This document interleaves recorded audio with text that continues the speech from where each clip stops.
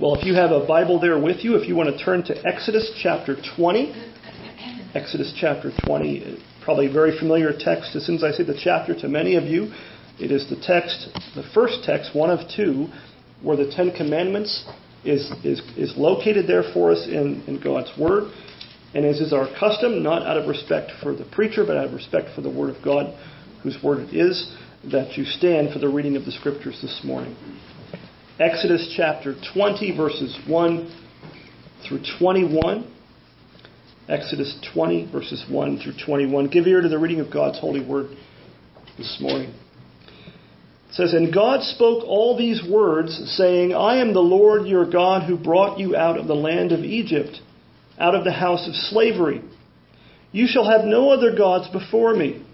You shall not make for yourself a carved image, or any likeness of anything that is in the heaven above, or that is in the earth beneath, or that is in the water under the earth. You shall not bow down to them or serve them, for I, the Lord your God, am a jealous God, visiting the iniquity of the fathers on the children to the third and the fourth generation of those who hate me, but showing steadfast love to thousands of those who love me and keep my commandments. You shall not take the name of the Lord your God in vain, for the Lord will not hold him guiltless who takes his name in vain. Remember the Sabbath day to keep it holy. 6 days you shall labor and do all your work, but the seventh day is a Sabbath to the Lord your God. On it you shall not do any work, you or your son or your daughter, your male servant or your female servant, or your livestock, or the sojourner who is within your gates. For in 6 days the Lord made heaven and earth, the sea and all that is in them, and rested on the seventh day. Therefore the Lord blessed the Sabbath day and made it holy. Honor your father and your mother, that your days may be long in the land that the Lord your God has given you. You shall not murder. You shall not commit adultery. You shall not steal. You shall not bear false witness against your neighbor. You shall not covet your neighbor's house. You shall not covet your neighbor's wife, or his male servant, or his female servant, or his ox, or his donkey, or anything that is your neighbor's. Now when all the people saw the thunder, and the flashes of lightning, and the sound of the trumpet, and the mountain smoking, the people were afraid and trembled, and they stood far off, and said to Moses, You speak to us, and we will listen, but do not let God speak to us, lest we die. Moses said to the people, Do not fear, for God has come to test you, that the fear of him may be before you, that you may not sin. The people stood far off, while Moses drew near to the thick darkness where God was. This ends the reading of God's word. You may be seated. The grass withers and the flowers fade, but the word of our God stands forever. Amen. Well, this month, January, so far of this new year, we've been kind of going through a brief sermon series of sorts on the topic, kind of touching all around the topic of holiness or sanctification. Over the last 2 Sundays in particular, we've looked at Hebrews 12:14, which tells us to strive for or pursue peace with all men and holiness. What does it say? Without which no man will see the Lord. No one will see the Lord. Hebrews 12:14. And then last Sunday we looked at Romans 8:13, which speaks of the necessity of believers mortifying or putting to death the deeds of the body by the Holy Spirit. And in the course of those 2 sermons, kind of throughout the time we've spent in those texts, we've seen something of a definition of holiness, what it is, a definition of sanctification. Well, the passage we're looking at this morning, well known, I trust, to most, if not all of you this morning, it doesn't so much give us a definition of holiness, a definition of sanctification, but more like a detailed description of it. If you want to know what holiness looks like, if you want to know what holiness entails, what it's all about, what it includes, the place to look is the 10 Commandments. The place to look is our text, the 10 Commandments. God's standard for holiness is his moral law, and the clearest summary in Scripture of God's moral law is found here in the 10 Commandments. See Westminster Catechism, Shorter Catechism, question 41 tells us as much. It's a summary of God's moral law. In other words, the Ten Commandments are what? They are the standard, the God-given standard for right and wrong. It's in the Ten Commandments primarily that we see God's will for His redeemed people. We see what God requires of us as His redeemed people. Now, that alone is so countercultural, it's hard to even do that justice. The idea that there is a standard that God applies to all men, that we don't get to make it up as we go. In our culture, we're very used to the relative morality. It's all whatever you think it is. Well, Exodus 20 says, not so fast. There is a God and you're not Him. And that God is the lawgiver, not you. And we don't get to make it up as we go. We don't get to do things on our own terms. It's a counterfeit holiness at best that doesn't seek to conform to God's commandments. It's a self-made, illegitimate form of holiness that really is not holiness at all. The Puritans would call that will worship. Really what that is, it's self-worship. It's you and I trying to put ourselves in the place of whom? God, the lawgiver. It's us being a law unto ourselves. We don't have that option. God won't have it. Well, Exodus chapter 20, it's one of the two places in Scripture where the Ten Commandments can be found. Exodus 20, the one that we're looking at this morning, is one. The other one is in Deuteronomy chapter 5, verses 1 through 21. So the fact that God gives it to us twice in Scripture should get our attention. It should make us sit up and take notice. Now, the Ten Commandments, as I sound like a broken record, I think they've fallen on hard times in our day.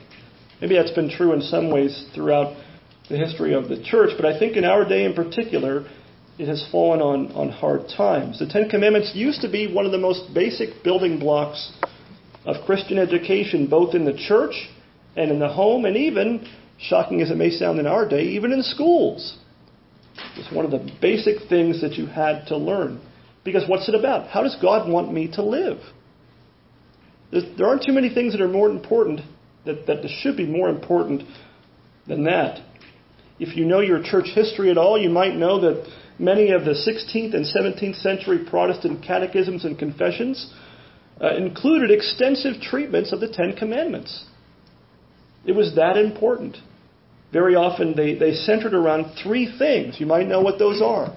The Apostles' Creed, the basics of the Christian faith, the Ten Commandments, the basics of the Christian life, and the Lord's Prayer. It was those three things that the Reformers and those after them thought and saw fit to be the ABCs of the Christian faith, the ABCs of the Christian life as well. So in a sense, if we're not teaching the Ten Commandments to our children as parents, we are failing them. It's not gracious to not teach our children God's commandments. We're not helping them if we fail to do that. And that the Ten Commandments are never heard in our churches, in our church here, if we're not teaching them and even preaching them. There's something dreadfully wrong. There's something missing. To make the whole counsel of God known in the church, the phrase that Paul used, includes God's commandments. Again, the Apostles' Creed teaches you what to believe. The Ten Commandments teaches us as God's people how we are to live. In our day, I won't ask for a show of hands, but many believers in our day, many well-meaning, sincere believers in Christ, can't even name all 10 of them, and certainly not in order. I've heard men going up for ordination at Presbyterian that couldn't name all 10, couldn't name them. In our presbytery, couldn't name, not recite them, name them. That should not be. That should not be the case. Ignorance of God's law abounds. Misunderstandings regarding God's law abound even more. False views of God's law, false ways of looking at them and understanding them. And that's in the church, not even out there in the world. That is to our shame, and that is to our detriment, that is the case in many ways. Now, this morning, even the longest sermon, which I'll try not to do this morning, We can't even begin to cover all that there is to say about the law of God, and certainly not even all there is to say about the Ten Commandments in particular today. I can't even really do justice to each individual commandment this morning in one sermon, so I won't try to even do that. But what we want to do today is to at least establish a few basic foundational truths concerning the Ten Commandments, to give us a place to start, a place to hang your hat, so that you might look at them rightly. At least have a beginning place to look at them rightly, a firm footing on which to stand, that we might approach the Ten Commandments with a proper understanding and might begin to obey God's commandments in a right way and from a right heart. Well, this morning we're going to look at three things as usual. I put these points on the back of your bulletins on the outline there if you want to look there. The first thing we're going to see, which is something that I've overlooked a number of times in my own reading of it, is the promulgation of the Ten Commandments. The promulgation of the Ten Commandments. The second thing, the preface to the Ten Commandments. And the third thing, the purpose of the Ten Commandments. Sounds like a grammar lesson, right? Well, hopefully it won't sound quite like that as we get into it. So the first thing we see in our text here in Exodus 20, verse 1, is the promulgation of the Ten Commandments. What does it mean to promulgate something? It means to publish it, to make it known. To make it known. That's what God is doing here in Exodus 20 and in Deuteronomy 5. And it's probably very easy to overlook that particular part of our text. But the way that the Ten Commandments were promulgated should get our attention. Even though sometimes if you're familiar with a text, any text of Scripture, the more familiar you are with it, sometimes you kind of hear it and it goes in one ear and out the other. It doesn't really grab your attention. It doesn't grab you by the shoulders and throw you down in your chair and make you go, whoa, wait a minute. But it really should, verse 1, should have that effect. It had that effect, as we read in our text, on the people who were there. What does verse 1 say? It's a very short verse. Verse 1, it says, "And God spoke all these words, saying." I've read this text, I don't know how many times. I've had this text memorized and recited it. And the first verse never struck me. It never jumped off the page at me the way that it probably should have. Think about it for a minute. Who is doing the speaking here? Was God speaking through Moses? Was God saying, Moses, that's how God normally worked. No, this time it wasn't Moses standing up and saying, God told me this. Thus saith the Lord. You didn't need a thus saith the Lord because it was the Lord saying thus. God spoke all these words. How rare a thing is it now, all of Scripture is God's Word, right? All of it is given by God. It's God-breathed. It's inspired. But how often in Scripture do you actually see God Himself speaking to His people? Speaking to His prophets, certainly, throughout the Old Testament. Speaking directly to His people. This might be the only place in the Old Testament. Exodus chapter 20. It should grab our attention. This was not normally the way that God spoke to His people. Hebrews 1, verse 1, a familiar text, tells us this. Long ago, at many times and in many ways, God spoke to our fathers. And how did He do it? By the prophets. And then what does Hebrews go on to say? But in these last days, He's spoken to us how? By His Son. By His Son. Now, that's the way God normally did things in the Old Testament. He spoke through His mouthpiece, His prophet, His priests, and His king. But when it came to making His moral law known to His people, what did He do? He Himself spoke. In Deuteronomy 5, the other passage that deals with the Ten Commandments, verse 22, Moses is kind of giving a recap. He's saying, remember what happened back then, after the Exodus. And this is what he says, Deuteronomy 5:22. This is what Moses says. These words the Lord spoke to all your assembly at the mountain out of the midst of the fire, the cloud, and the thick darkness with a loud voice. And He added no more. And He wrote them on 2 tablets of stone and gave them to me. Think about that. What other part of Scripture can you say that that's true of? God Himself spoke them. God Himself wrote them. And He wrote them on tablets of stone. Why did God write His law, His moral law, on tablets of stone? We have a saying like that. We say something is written in stone. What are you saying? It's not going to change. It's abiding. This isn't written on a whiteboard, where you can just run your finger across it and wipe it out. It's written in stone by the finger, so to speak, of God himself. So by the very manner of their promulgation, God has set apart the Ten Commandments. It's as if, sometimes people bring a red letter Bible. The words of Jesus are in red. There's debatable value to that. All of Scripture should be paid attention to. But it's as if God took a highlighter and said Exodus chapter 20 and highlighted the whole thing. It's as if God did that to make it jump off the page at you. It's all my word, but pay attention to that one. Pay attention, pay special attention to that one. J.C. Ryle, always quote J.C. Ryle, right? He writes the following about this very thing. He says, I see a broad, plain distinction between these 10 commandments and any other part of the law of Moses. Remember, the law of Moses is a very broad category. You've got the ceremonial law, you've got the civil law. Well, he's saying he sees a distinction between that and the moral law. It was the only part spoken in the hearing of all the people. And after the Lord had spoken it, the book of Deuteronomy expressly says, Deuteronomy 5:22, he added no more. It was delivered under circumstances of singular solemnity. Say that 5 times real fast.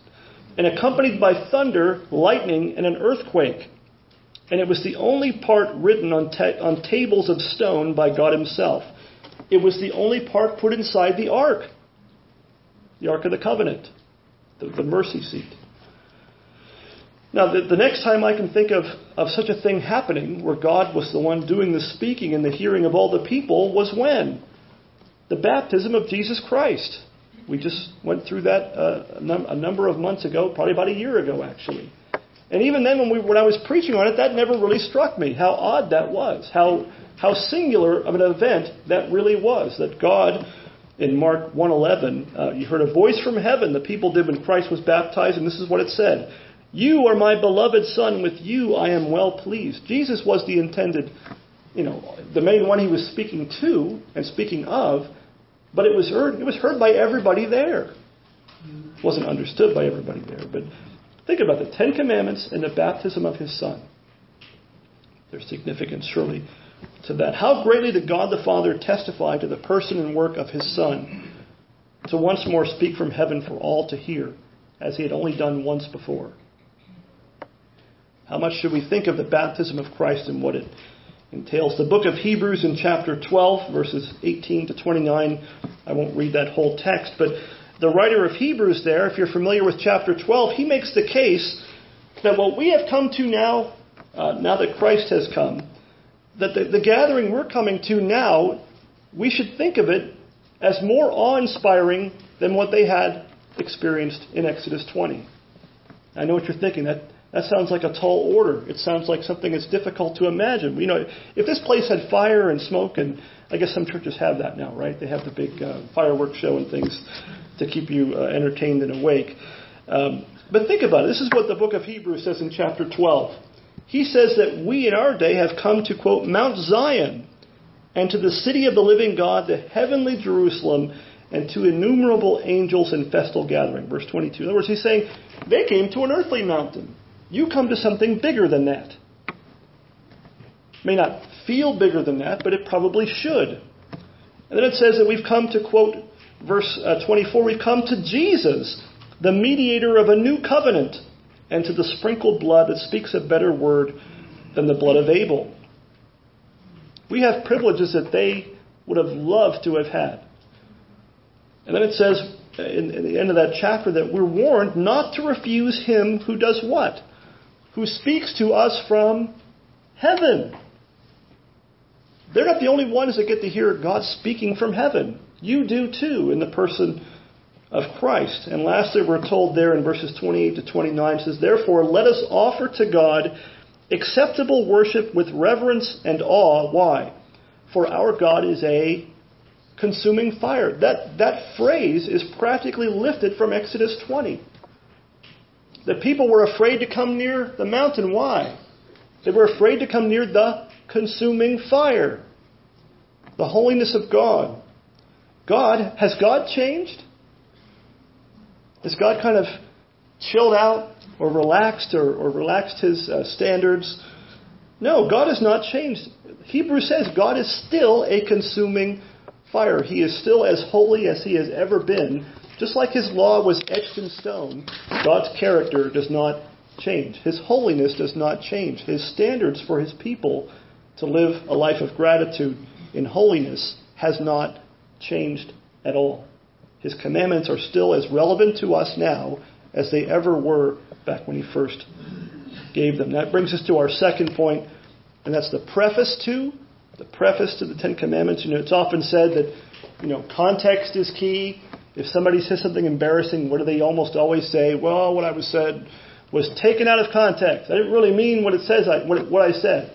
I didn't mean it the way you took it. If you were offended by it, I must have meant something much better than the way you took it. I apologize that you misunderstood me. That's how that usually goes, right? That's certainly true in some ways. To having a right understanding is to understand the context. And that's really true when it comes to having a truly Christian understanding of the Ten Commandments. Have you ever thought about the context in which they were given? We have this tendency, I know I do, especially since our chapters in our Bibles are numbered and the verses are all numbered. If I were to say to you, where's the love chapter? 1 Corinthians 13. Pick all kinds of things like that. And there's nothing wrong with that. It's good that you can do the Bible drill. It's good that if you think of a topic, you can go to a place in your Bible and know where to look. There's nothing wrong with that. But sometimes we think of these texts as if they're in a vacuum. As if the whole Bible reads like the book of Proverbs. One thing just kind of strung. Not that Proverbs is totally random, but we think of it that way. Well, if you think about the law, God's commandments, his moral law that way, it's going to be very confusing. It's going to hamper your efforts at living a holy life in pleasing your heavenly Father. The context matters. And the preface, as it's come to be known, maybe you've never heard it called that, but verses 1 and 2, but especially verse 2 is often referred to as the preface to the Ten Commandments. And what is it? What is it? So look at verse 2. It's also Deuteronomy 5:6, but verse 2 of Exodus 20, he says, I am the Lord your God who brought you out of the land of Egypt, out of the house of slavery. If you don't get that verse, you'll go wrong with the rest of it. If you don't stop and grasp what he's saying in that verse, you will not understand what the rest of the commandments say, or especially how you're to go about seeking to obey them. If I could sum it up in one sentence, it would be this. Deliverance comes before duty. Deliverance comes before duty. Deliverance came to the Israelites before the commandments were given. God did not. This is how God did not save them. Their cries came up before God. He heard their cries. He remembered. This is what the Bible says. He remembered his covenant with Abraham, Isaac, and Jacob. Right? His covenant relationship with his people. And he said, I'm going to do something. I'm paraphrasing. I'm going to do something about it. And then he came down to them and said, look, guys, here's these 10 commandments. Do them, and I'll think about getting you out of this mess. Is that the way it's given? Is that the way the Scripture gives its commands since the fall? No. God doesn't say, do this, and then I'll save you. He saved them and says, now do this. Because I've saved you, do this. Deliverance precedes duty. God did not give these commandments to the Israelites as a way of salvation. They were never given as a way of salvation. That was never their intention. So if we look at the commandments as if I do all this, God will save me. God will owe me. We've got the whole thing wrong. We've got the whole thing wrong. Living lives of holiness unto God was to be their response to his grace. He graciously redeemed them and rescued them from slavery, from their slavery in Egypt first, and then he tells them how he would have them to live. The Shorter Catechism says about the same thing in question 44. It says, what does the preface, that's this verse, verse 2, what does the preface to the Ten Commandments teach us? Answer. The preface to the Ten Commandments teaches us that because God is the Lord and our God and Redeemer, therefore we are bound to keep all of his commandments. So there's 3 reasons there. Why are we as Christians, if you're a believer this morning, if you're a believer in Christ, Why are you to keep God's commandments? 3 reasons given in Exodus 20, verse 2. At least 3 reasons. 1, we are to obey God's commandments because He's God. Because He is the Lord. What does that mean? He's in charge. He is our Creator and we are His creatures, and we owe Him obedience as His creatures. He calls the shots. He made us, and so we belong to Him. Secondly, we are to obey God's commandments because in Christ, He is not just God. That would be enough. He's our God. That one word changes everything. You'll notice 5 times in Exodus 20, what does God call Himself? In verse 2 starting, I am the Lord your God. Verse 5, you shall not bow down to them or serve them idols. Why? For I, the Lord your God. He peppers it throughout the commandments 5 times to impress upon His people, I'm not just God, I'm your God. And this is how your God expects His people to live. Verse 7, you shall not take the name of the Lord your God in vain. Verse 10, the 7th day is a Sabbath to whom? The Lord your God. And then lastly, in the 5th commandment, it's not just the first half of the law, right? Honor your father and mother. Why? That the days may be long, your days may be long in the land that whom is giving you? The Lord your God. Sounds like He's trying to impress a point upon us by means of repetition. And so I ask this morning, is the Lord your God? Can you say He's my God this morning? He's not everybody's God. He's not everybody's God and prized possession just by means of being created by Him. You belong to Him. You owe Him obedience as God even if you don't know Him. Because He has made you. He has given you the breath in your lungs. And giving you the food on your table regardless. He's been good to you even if you've rebelled against Him. He's given you life and everything else. But is He your God? He's only your God by faith in Christ if your sins are forgiven in the name of Christ. The third thing, the third reason that it gives us in verse 2, why the Israelites and us today are to obey God's commandments, is that He is our Redeemer. Look again at verse 2. I am the Lord, there's 1. Your God, there's 2. And what did the Lord your God do? Who brought you out of the land of Egypt. And in case they missed the point, what was Egypt? The land of slavery, the house of slavery. They were in misery. They cried out to God for deliverance because things were so bad. That's a picture of our deliverance from sin, which is a far worse taskmaster than Pharaoh ever was. And so our reasons for obeying God's commandments are no different. In fact, they're higher than those, if anything, of the Israelites. So our redemption in Christ, your redemption in Christ from sin, does not free us from the obligation to obey God's commands. Rather, we're being freed from the curse of having broken God's law and broken His commandments. The Confession of Faith, chapter 19, part 5, it actually tells us that the gospel in Christ, the gospel actually much strengthens this obligation. The gospel isn't a hall pass.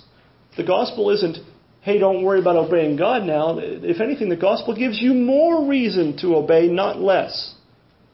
We don't often hear that kind of a thing, but it's absolutely true. The confession, the writers of the confession couldn't be more right. Maybe Matthew 28, verse 20, part of the Great Commission, should have been kind of a hint to us in this regard, or a clue. Why? What does Jesus include in the Great Commission? Therefore, go and make disciples of all the nations, baptizing them in the name of the Father, the Son, and the Holy Spirit. And what else does He say in verse 20? Teaching them to observe all that I have commanded you. If we're not doing that, we're not making disciples. It's plain as day. Elsewhere, John 14:15, Jesus says, if you love me, you will do what? Keep my commandments. Law and love are not butting heads.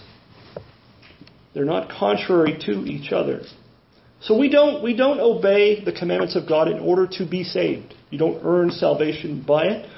Rather, we are saved so that we might obey God and obey Him out of gratitude for the salvation that's ours in Christ by grace alone, through faith alone, in Christ alone. Obedience is our response to God's grace. Not the only one, but it's a response to God's grace. And it has always been that way. It was that way for the children of Israel, even under Moses. Their obedience, as well as ours, was to be motivated by God's goodness and grace. Ephesians 2, 8-10, what does Paul say? He says, you're not saved by what? Works. Not at all. Not a shred. We don't ever, the definition of saving faith in Christ, we looked at it last week, I believe, was that it's a receiving and resting upon Christ for salvation as He's offered to us in the gospel. You're resting on it. You're putting your weight on it, like I am on this pulpit, or like you are on the chair. We don't rest in our works at all. They are not the foundation of our standing before a holy God. Only Christ is. Ephesians 2, 8-10. We're not saved, verse 9, we're not saved by works, but we are saved, verse 10, what? For good works, which God prepared beforehand that we might walk in them. He didn't save you by them, but He does save you for them, for the purpose of them. We are to obey and serve the Lord Jesus Christ. If I can borrow the wording from Exodus 20, verse 2. We are to obey and serve Christ because He is the Lord our God who redeemed us from our slavery to sin. Same motivation, maybe even bigger than what they had in Exodus 20. Well, that brings us to the third and maybe in some ways the most important thing. This kind of follows right on the heels of the meaning of the preface, and that is the purpose of the Ten Commandments. Why did God give them? What is the reason for God's commandments? Theologians commonly speak of three uses, so-called, of the law, three purposes, three reasons for giving them. And I'd like to go over those briefly this morning just to give you a place to hang your hat again, so to speak. The first, I wish there was an easier word for it than this, the first use of the law, so-called, is the pedagogical use. And that's what Paul talks about in Galatians, about the law being a tutor to lead you by the hand to Christ. And this is what the larger catechism says about that in question 96 of the larger catechism. What particular use is there of the moral law to unregenerate men, that is to unbelievers at this time? Answer, the moral law is of use to unregenerate men to awaken their consciences to flee from the wrath to come and to drive them to Christ, or upon their continuance in the estate or condition and way of sin, to leave them inexcusable and under the curse of it. But that middle section, to awaken their consciences to flee from the wrath to come and drive them to Christ. That's the first use of the law, even to the unregenerate. And what is it? It's in that way the law, what does it do? It acts like a mirror of sorts, showing the unbeliever, showing us our sin, showing us our need for Christ, and driving us to look to Christ for salvation from our sin. The law shows you your need for the Savior. That's the place to start. If you're not a Christian, that's where you are. That's what the law should do for you, is it should show you your need for Jesus Christ. The law shows us our desperate need for the Savior. The Apostle Paul in Romans 3:20 says it this way, for by the works of the law, no human being will be justified in his sight, in God's sight. Why? Since through the law comes knowledge of sin. The law says, you think you're okay and I'm okay, here's what you really look like. You're more of a mess than you realize. We roll out of bed, don't look in the mirror, we walk outside and get embarrassed. Well, the law says, here's how you really look.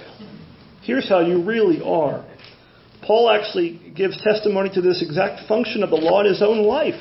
And he quotes one of the 10th commandment in Romans 7:7. He says this, what then shall we say, that the law is sin? Is something wrong with the law? And what does Paul say? By no means.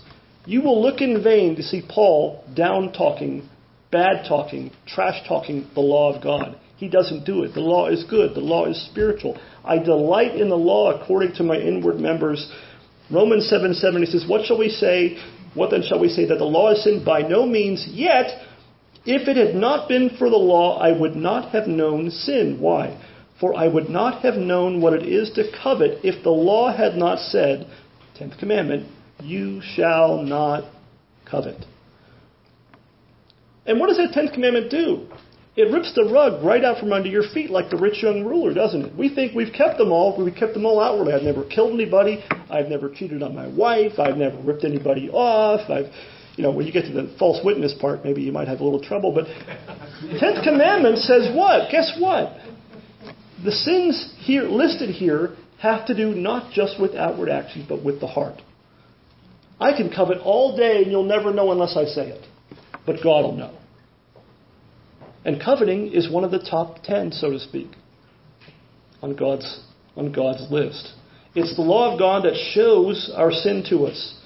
We naturally, I think, some of us tend to think we're doing okay. And how do we back that up? We look at other people. And we tend to look at other people that make us look better by comparison. I used to say this is probably not fair, but I don't know, but I don't watch daytime television anymore. But I used to say this was the Oprah Winfrey factor. You'd watch those daytime shows, Maury Povich, whatever it is, where they bring out the freak show and you go to yourself, I'm not so bad. I'm a pretty good guy. I've got things kind of wired. I feel like I'm doing pretty well now. Well, don't look at Maury Povich. Look at the Scriptures. Look at the commandments. If you would have a right estimate of your own character and conduct, the place to look is the Scriptures. And the place in particular in those Scriptures to look is the 10 Commandments. They show us, God's law does, our sin and our need for Christ. The second use, first use, pedagogical. Second use, much easier word, the civil or civic use. Berkhoff writes in his systematic theology, he says, the law serves the purpose of restraining sin, holding it back, right? And promoting righteousness. Considered from this point of view, the law presupposes sin. Sin is already in existence, and is necessary on account of sin. It serves the purpose of God's common grace, not saving grace, common grace in the world at large. So the law, even if it doesn't save, even if someone doesn't come to Christ by faith, well, that's the main purpose, or the first purpose, the benefit of society is brought about in part by God's law, by His commandments, both the believer and the unbeliever alike. Sin has detrimental, to say the least, effects on any community, on any society, on any nation. Righteousness, on the other hand, is beneficial to any community or society or nation. Proverbs 14:34 says, righteousness does what? Exalts a nation, but sin is a reproach to any people. Righteousness exalts a nation, but sin is a reproach to any people. So the law of God, in order for this use of the law to actually be of use, in some way has to be made known to society in general. If we as the church and us as individual believers are not in some way making God's commandments known, how will they ever know them? How will your neighbors ever know of their sin and their need for Christ, much less anything else, if the law of God is not made known? How will it restrain sin if it is silenced? God's commandments, His precepts, His will must be made known. I don't think it takes much to look at our own society right now and see that the ignorance of God's law and of His gospel has had some very detrimental effects in our society as well. Well, the last use number 3, is called often the normative use. The normative use. This is often referred to as the third use of the law. This is the law being used as a rule of life for the believer. Berkhoff says, reminding them of their duties and leading them in the way of life and salvation. John Calvin, the great reformer, said that this use of the law is the principal use for the believer in Christ. It's the main use. All three matter. But for the Christian, the third use is the main, not the only one, but it's the main principal use. So what does this mean? It means after the law has done its work in driving you to Christ for salvation, the first use of the law, it then becomes our rule for life, showing us how God would have us to live in light of our salvation in Christ. The larger catechism also speaks of this use in question 97. It says, what special use is there of the moral law to the regenerate, to believers? If I'm saved, why do I have to worry about the law? What does it matter now? If I'm saved from its penalty, why do I have to think about it? It says, although they that are regenerate, believer, and believe in Christ, be delivered from the moral law as a covenant of works, so as thereby they are neither justified nor condemned. If you're in Christ, the penalty of breaking God's law is taken in your place by Christ. Yet besides the general uses of it, common to them with all men, it is of special use to believers. How? To show them how much they are bound to Christ for his fulfilling it. He fulfilled it in our place. And enduring the curse of it in their stead. And for their good, and second, thereby to provoke them more to thankfulness and to express the same in their greater care, to conform themselves unto it as a rule of their obedience. It shows us how much we owe to Christ for our salvation. It makes us appreciate and keep going back to Christ and not to ourselves. And it provokes us to thankfulness. And what's one of the main ways that we show our thankfulness to God for our salvation? Obeying his commandments. Loving him and obeying his commandments. It's even in the 10 Commandments. When he talks about the 4th commandment, or the 2nd commandment rather, right? About those who hate him, and then showing steadfast love to thousands who love him and keep his commandments. Love has always been the point of the commandments. It's right there in the text. That's not a New Testament thing. So for you, if you're a believer in Christ, the commandments of God still have great usefulness to you. They show us our debt to Christ for our salvation, both in his fulfilling it in our place and his death to pay its penalty. It moves us to thankfulness to him for all he has done for our salvation, and it moves us to express in part that thanksgiving by striving. It's work, right? It's hard work. It takes effort. Striving to conform ourselves to his law in our daily lives. Again, the believer, if you're a believer in Christ, you have much more reason to obey the commands of God than someone outside of Christ does. So once again, we see that gratitude is not the only motivation, but gratitude is the primary motivation for the Christian in obeying God's commandments. Gratitude for salvation. May the Lord Jesus Christ grant that us and his church might once again gain a right understanding and appreciation of his commandments. May we learn to say with David in Psalm 119:97, David says, this sounds strange to our ears, "Oh, how I love your law. It is my meditation all the day." David said, I love your law. He says it twice in Psalm 119, including verse 97. May the Lord fill our hearts with gratitude for his great work of our salvation, that you and I might learn to show our thankfulness to him through lives lived in sincere, even if imperfect, obedience in this life to his commandments, to the glory of Christ. Let's pray. Heavenly Father, we thank you for your law. We don't naturally say things like David. We don't say, "Oh Lord, how we love your law. It's our meditation all the day." And we confess that we have not often meditated upon your law. That we might meditate upon your word in general, but we sometimes stay away from these passages, but we shouldn't. And we ask that you would change our hearts, change our minds. Those of us who are in Christ today, those you have saved by your grace through faith in Christ alone, that you would move in our hearts. Help us to love you and keep your commandments and not separate those two things. Help us to keep in mind that you are the Lord, that you are our God in Christ, and that in Christ you have redeemed us from sin. And because of all that, you give us so much more reason to be grateful, and so much more reason that out of gratitude we can obey your commands, meditate upon them, not see them as burdensome at all, but see them as a way that we can show our thanks, a way that we can reflect, even if imperfectly, the character, the holiness of our Heavenly Father. We thank you that in Christ we can say that you are our God, and we are your people by your grace. And for it's in Christ's name we pray. Amen.